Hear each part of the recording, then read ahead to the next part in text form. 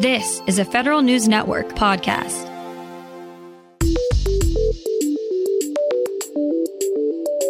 Coming up on today's Federal Newscast, the False Claims Act brings the Justice Department $3 million from software giant Adobe. The Government Publishing Office makes some high-tech moves to make passports more secure. And with a slight survey score decrease, the National Science Foundation is still one of the best places to work. Those stories and more in today's Federal Newscast.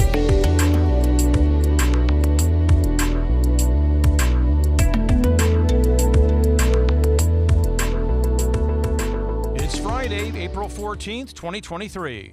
Welcome to today's episode of the Federal Newscast. I'm Peter Muserlian. The Inspector General community is facing an internal battle over integrity. Federal News Network's Justin Doubleday has the details on a new lawsuit. DHS Inspector General Joseph Ghaffari and two of his senior aides are suing the Council of Inspectors General on integrity and efficiency over what their lawyers say are baseless inquiries into their conduct. SIGI's Integrity Committee has been probing multiple complaints against Ghaffari, including over his handling of the deleted Secret Service texts from the January 6th Capitol riot. Ghaffari's lawsuit challenges the constitutionality of the Integrity Committee. Court documents show Ghaffari began pushing back against the committee's probes as early as October 2020, just months after he started as DHS IG. Justin Doubleday, Federal News Network. The Justice Department was awarded $3 million from software giant Adobe as part of a False Claims Act settlement. DOJ alleged Adobe made improper payments under its Solution Partner program to companies that had a contractual or other relationship with the government. This allowed these partners to influence federal purchases of Adobe software between January 2011 and December 2020. Three former Adobe managers brought the claims under whistleblower provisions of the False Claims Act. The three former managers will receive more than $555,000 as part of the settlement.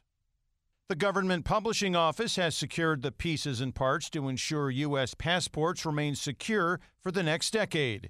GPO awarded a 10-year contract to three companies, Infineon Technologies, which is the incumbent, America's Corporation, and Thales USA for the security features that go into the passport cover, including the chips, software, and packaging. GPO did not say how much the contract was worth, but did say the State Department issued a record number of 22 million passports in fiscal 2022 and is on track to break that number in 2023. Agencies have new guidance from the White House on office arrangements. Federal News Network's Drew Friedman reports. The Office of Management and Budget tells agencies to strike a balance on their telework versus in-office workplace policies. Agencies should consider increasing in-person work where it makes sense, while still maintaining flexible telework for eligible federal employees. Agencies have 30 days to update their office arrangement plans for headquarters offices and then report back to OMB. Drew Friedman, Federal News Network. Plans for a new health insurance marketplace for Postal Service employees and retirees are coming into focus. Federal News Network's Jory Heckman has more. Nearly 2 million postal enrollees in the Federal Employee Health Benefits Program will need to select a new health insurance plan under a new marketplace during next year's open season period. OPM is putting plans for the Postal Service Health Benefits Program into focus with the release of an interim final rule. The Postal Service Reform Act requires OPM to create the new healthcare marketplace and for all future postal retirees to enroll in Medicare Part B. OPM Associate Director for Healthcare and Insurance, Lori Bodenheimer, says the agency is preparing to ramp up its customer support ahead of the migration. We absolutely want to do this right. Jory Heckman, Federal News Network. Like many other agencies in the Best Places to Work rankings, the National Science Foundation's Employment Engagement and Satisfaction score dropped off slightly, but NSF still placed second overall for mid-size agencies in the Partnership for Public Services 2022 rankings. Wanzi Gardner, the agency's chief human capital officer, says hybrid work may have led to the slight score decline. NSF is looking into more upskilling and reskilling opportunities for employees to try to boost the score next year. The Defense Advanced Research Projects Agency wants some help with its plans to protect legacy computer programs from cyber attacks.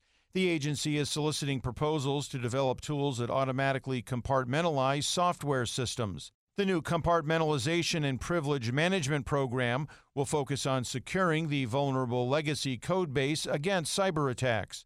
The program will run for 4 years in 2 phases. Phase 1 will focus on technology development. Phase 2 will focus on demonstrating scalable capabilities on open source systems. A broad agency announcement solicitation with program details is available on sam.gov. A new laboratory will support scientific and logistic operations for the Defense Centers for Public Health in Aberdeen, Maryland. The lab will serve most of the center's directorates, including environmental health sciences and engineering, occupational health sciences, and laboratory sciences and toxicology. It'll provide combatant commands with near real-time disease and biosurveillance threat information to prevent disease and hazards for the military. In addition to labs, the new facility will include conference rooms, huddle rooms, break rooms, and a 50-person classroom for internal and external training courses.